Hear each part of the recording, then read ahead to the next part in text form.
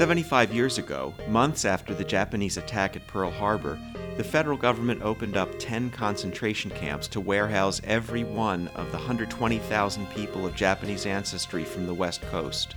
2/3 of them were U.S. citizens. Most people believe that such a thing should never happen again in the United States to any group, racial, ethnic, religious, or otherwise. I'm Eric Muller, and I think the best way to make sure something doesn't happen again is to know what the thing was that actually happened. That's what this podcast does. It tells stories based on actual events in the lives of real people uprooted from their homes and forced to live in America's concentration camps, not because of anything they had done, but simply because of who they were. I call it Scapegoat Cities.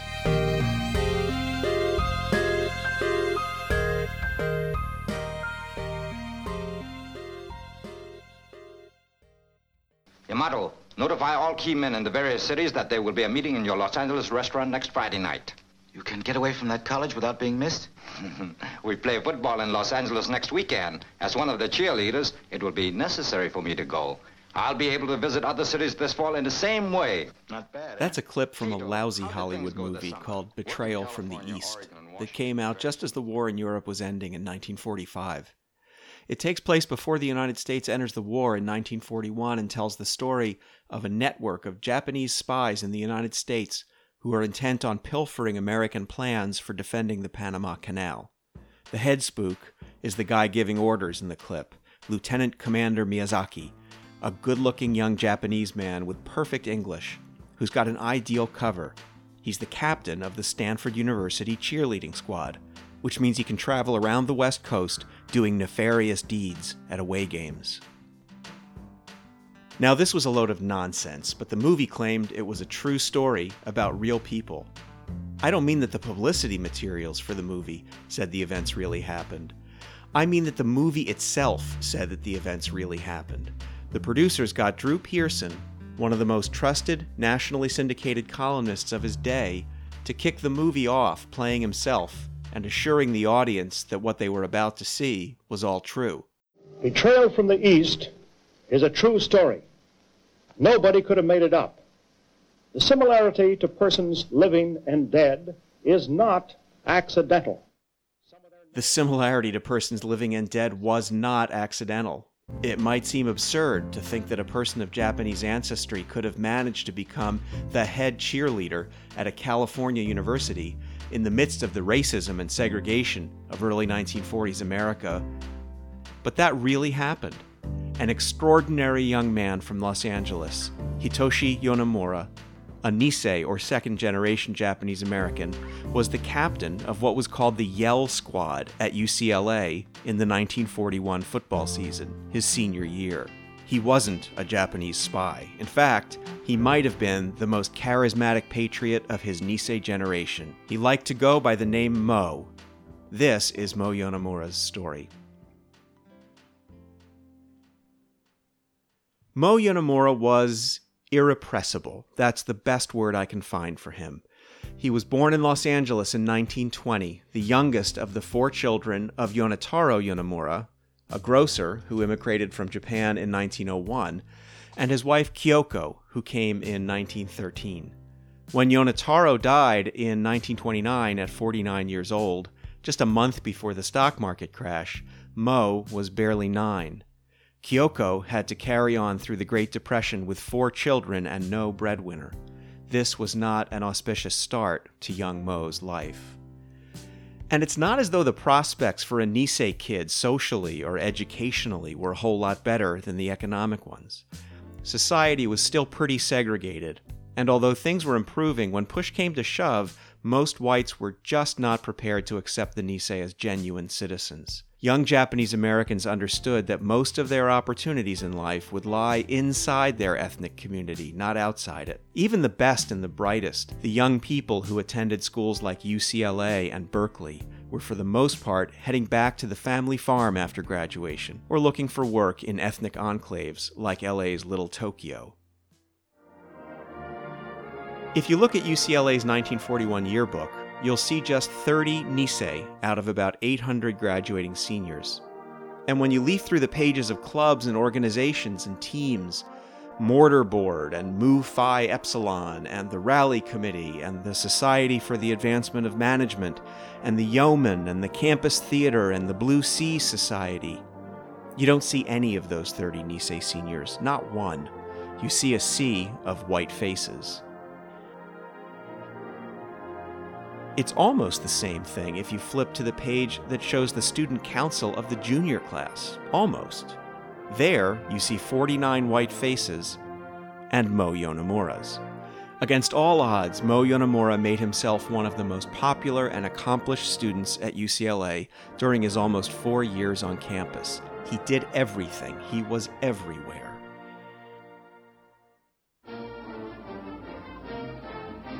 He came to campus on an ROTC scholarship, which was probably the only way he could afford to attend.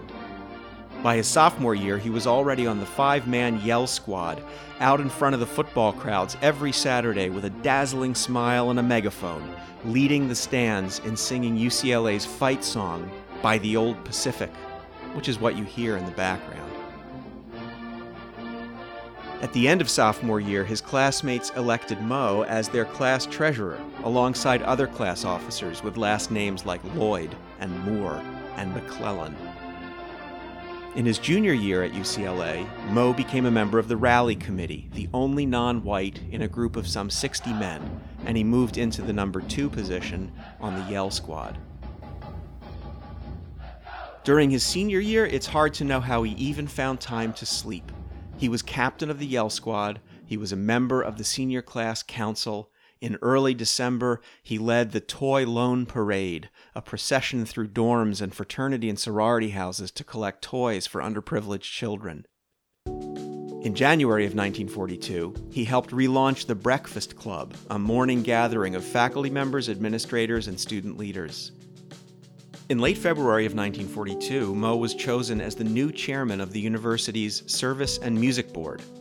And he got busy fast, creating a program he called Sing-a-Roo, which was a daytime build-up to an evening event called the All You Sing, which was a concert by big names of the day, including the swing singer Martha Tilton, backed by the Gus Arnheim Band, and the African-American novelty singing duo Slim and Slam, who no doubt tickled the audience with their biggest hit, Flat Fleet Floogie with a Floy Floy. Now the name of this song is the Flat Fleet Floogie. The Flat Fleet Floogie with the Floy Floy. The Flat Fleet Floogie with the Floy Floy. The Flat Fleet Floogie with the Floy Floy. The Floor Joy, the Floor Joy, the Floor Joy, the Floor Joy. Mo's idea with Sing-a-Roo was to ramp up the festivities early in the mid-afternoon with a Coke dance at the campus coffee shop. Proceeds going to charity, of course. And then a fancy catered dinner from which students could go straight off to the evening concert. Mo said in the campus paper that his Sing-a-Roo events would create, and I'm quoting, an uninterrupted sequence of fun for the UCLA student body. But every uninterrupted sequence of college fun has to come to an end eventually. It came earlier for Mo than for his classmates. On May 8th of 1942, a story appeared in the campus newspaper with the simple headline, Yonemura Evacuated. It announced that their beloved Mo would leave the next morning for what it called a Japanese evacuation center. In reality, the place he was headed for was a concentration camp. The Pomona Assembly Center was the official name the government gave it, and it was a temporary detention facility in Los Angeles where the government would warehouse thousands of Issei and Nisei for the summer of 1942 before moving them out to permanent camps in the fall. You might expect a person to collapse in despair at a moment like this. Mo played baseball. The afternoon before he was scheduled to surrender, Mo stayed on campus to play in the annual baseball game pitting faculty members against graduating seniors. Mo started on the mound for the seniors, throwing 3 good innings before making way for a reliever. The faculty won the game 10-2, but only by bringing in a lot of underclassmen as ringers. As graduation approached, Mo's classmates voted to name him one of just 16 recipients of UCLA's Senior Honor Award, a coveted prize that went to the men and women of the senior class who distinguished themselves as Californians for scholarship, for service to their alma mater, and for loyalty. Mo wasn't there to receive it. He was behind barbed wire at Pomona. It's easy to imagine a person sulking in their barracks in a situation like this, but that was not how Mo Yonemura rolled. Within 2 weeks of arriving at Pomona, the 21-year-old was named the assistant director of recreation at the camp and was organizing camp-wide dances to take place every Wednesday and Saturday night. By early June, Mo was emceeing talent shows at the camp, complete with lighting and a PA system. His first show drew an audience of 3,000 and featured acts like Potts Besho on the clarinet, a choral group called the Aloha Serenaders, a hula dancing troupe, and a harmonica player named Chick Ikezoe. Even though Mo had to miss his own graduation, that didn't stop him from organizing a commencement ceremony in camp where some 200 elementary, junior high, high school, and junior college graduates got diplomas from the schools they'd been kicked out of around the state. Mo was back at it on the 4th of July, emceeing a 4-hour talent show in front of a crowd of 5,000. And then he did it again a week later, and then again 2 weeks after that. In August, Mo and his mother and siblings were shipped out from Pomona to the Heart Mountain Relocation Center in northwest Wyoming, but Mo did not even break stride. He chaired the camp's first talent show on Labor Day. A few days later, the camp's white administrators appointed him as Heart Mountain's social recreation director. In December, Mo chaired the Christmas Celebration Committee, which among other things delivered toys to all of the children at Heart Mountain. In March, Mo was on the local Wyoming radio station, reading ads for the Red Cross during breaks between songs in a live music broadcast featuring Heart Mountain's resident swing band. And then, Mo joined the Army. In the spring of 1943, the Army began recruiting Nisei from the camps to join a segregated unit, the 442nd Regimental Combat Team, which would link up with an existing unit called the 100th Battalion, made up of volunteers from Hawaii. Finding Japanese-American volunteers in Hawaii wasn't that hard because the Nisei there weren't really resentful. While the government was locking up the Nisei on the mainland, it left the Hawaiians free to go about their business, which it pretty much had to do because the Japanese were almost 40% of the population, and locking them up would have shut the islands down. So when Uncle Sam came looking for volunteers, young Hawaiian Nisei like Daniel Inoue, a recent high school graduate who was thinking of a medical career and had no idea he'd one day end up a U.S. senator, were only too eager to sign up. In the camps on the mainland, recruitment was a much tougher sell. The Army optimistically imagined that they'd get a couple thousand volunteers from the 10 camps, but only a few hundred actually volunteered. Heart Mountain produced the smallest number of all, but it should come as no surprise that the irrepressible Mo Yonemura was among them. With his ROTC training, he could step straight in as an officer, and with his patriotic can-do attitude, that's just what he wanted to do. He headed for training to Camp Shelby in Mississippi in October of 1943 as a second lieutenant.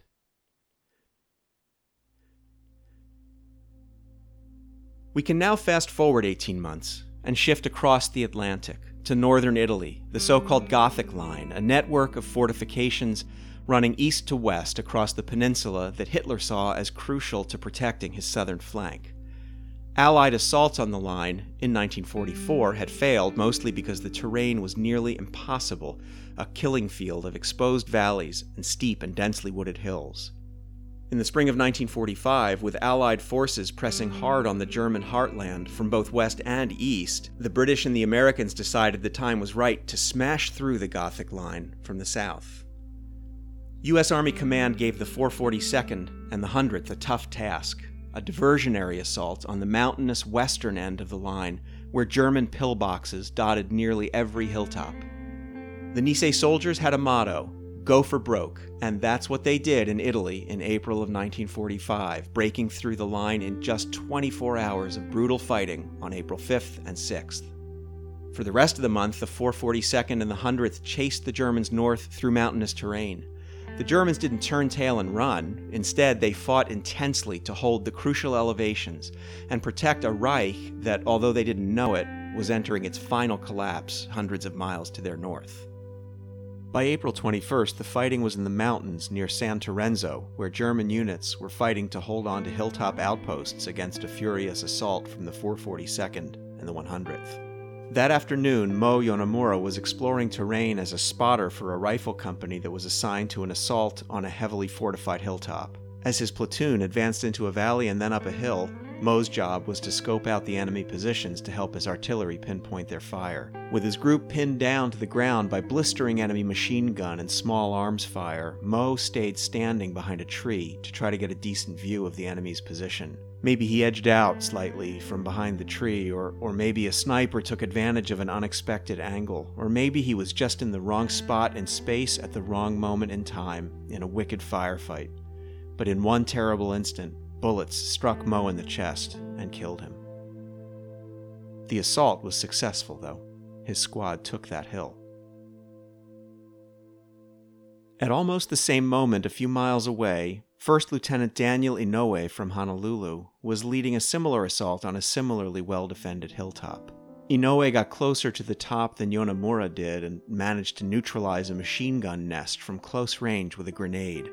Then he too stood up and was hit, first by a sniper's bullet, and then by a grenade that blew off his right arm. Unlike Yonemura, Inouye survived. Decades later, as a U.S. Senator from Hawaii, Daniel Inouye would go on to play a key role in obtaining an apology and redress from the U.S. government for what it had done during the war. Not to him in Hawaii, but to mainlanders like Moe Yonemura and his family at concentration camps like the Heart Mountain Relocation Center, places where Issei mothers like Kyoko Yonemura had to open their barrack room doors to somber uniformed men with sorrowful news about their sons. Betrayal from the East, that supposedly true-to-life movie about a Japanese spy posing as the captain of a cheerleading squad, hit the nation's movie screens on April 24, 1945, 3 days after Moe Yonemura was killed in action. We don't know whether Mrs. Yonemura had gotten word yet that her son was dead. We can only hope that she was spared the horror of ever seeing the film. You might wonder why I included a little bit of the story of Daniel Inouye in telling the story of Moe Yonemura. It's partly because of the remarkable, tragic coincidence that they both became casualties on the same day, in nearly the same place, at nearly the same moment. But it's also partly because of what Daniel Inouye went on to become, one of the heroes of the second half of the American 20th century by any measure. With the empty right sleeve of his suit jacket pinned to his side, he questioned Nixon administration officials with quiet but devastating confidence on national television as a member of the Senate Watergate Committee. A decade or so later, he would reprise the role of interrogator as chairman of the Senate committee investigating the Iran-Contra affair.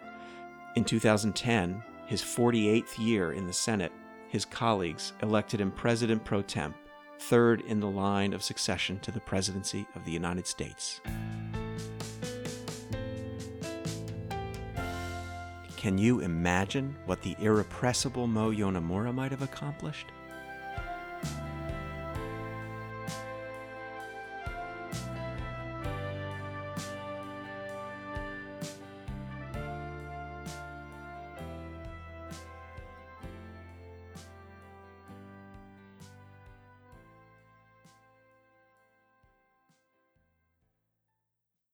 Oh, give me land, lots of land under starry skies above. Don't fence me in. Let me ride. Thanks for listening to this episode of Scapegoat Cities. If you like what you hear, let me know by leaving a comment at scapegoatcities.org. Or better yet, let your friends and family know on Twitter or Facebook or however else you like to tell your people about the podcasts you like. Maybe even turn on some people you don't know to Scapegoat Cities by rating and reviewing it on iTunes or wherever else you go to get your podcasts. I'm Eric Muller, and again, thanks for listening. Let me wander over yonder till I see the mountains rise. I want to ride to the ridge where the west commences and gaze at the moon until I lose my senses. I can't look at hobbles and I can't stand fences. Don't fence me in.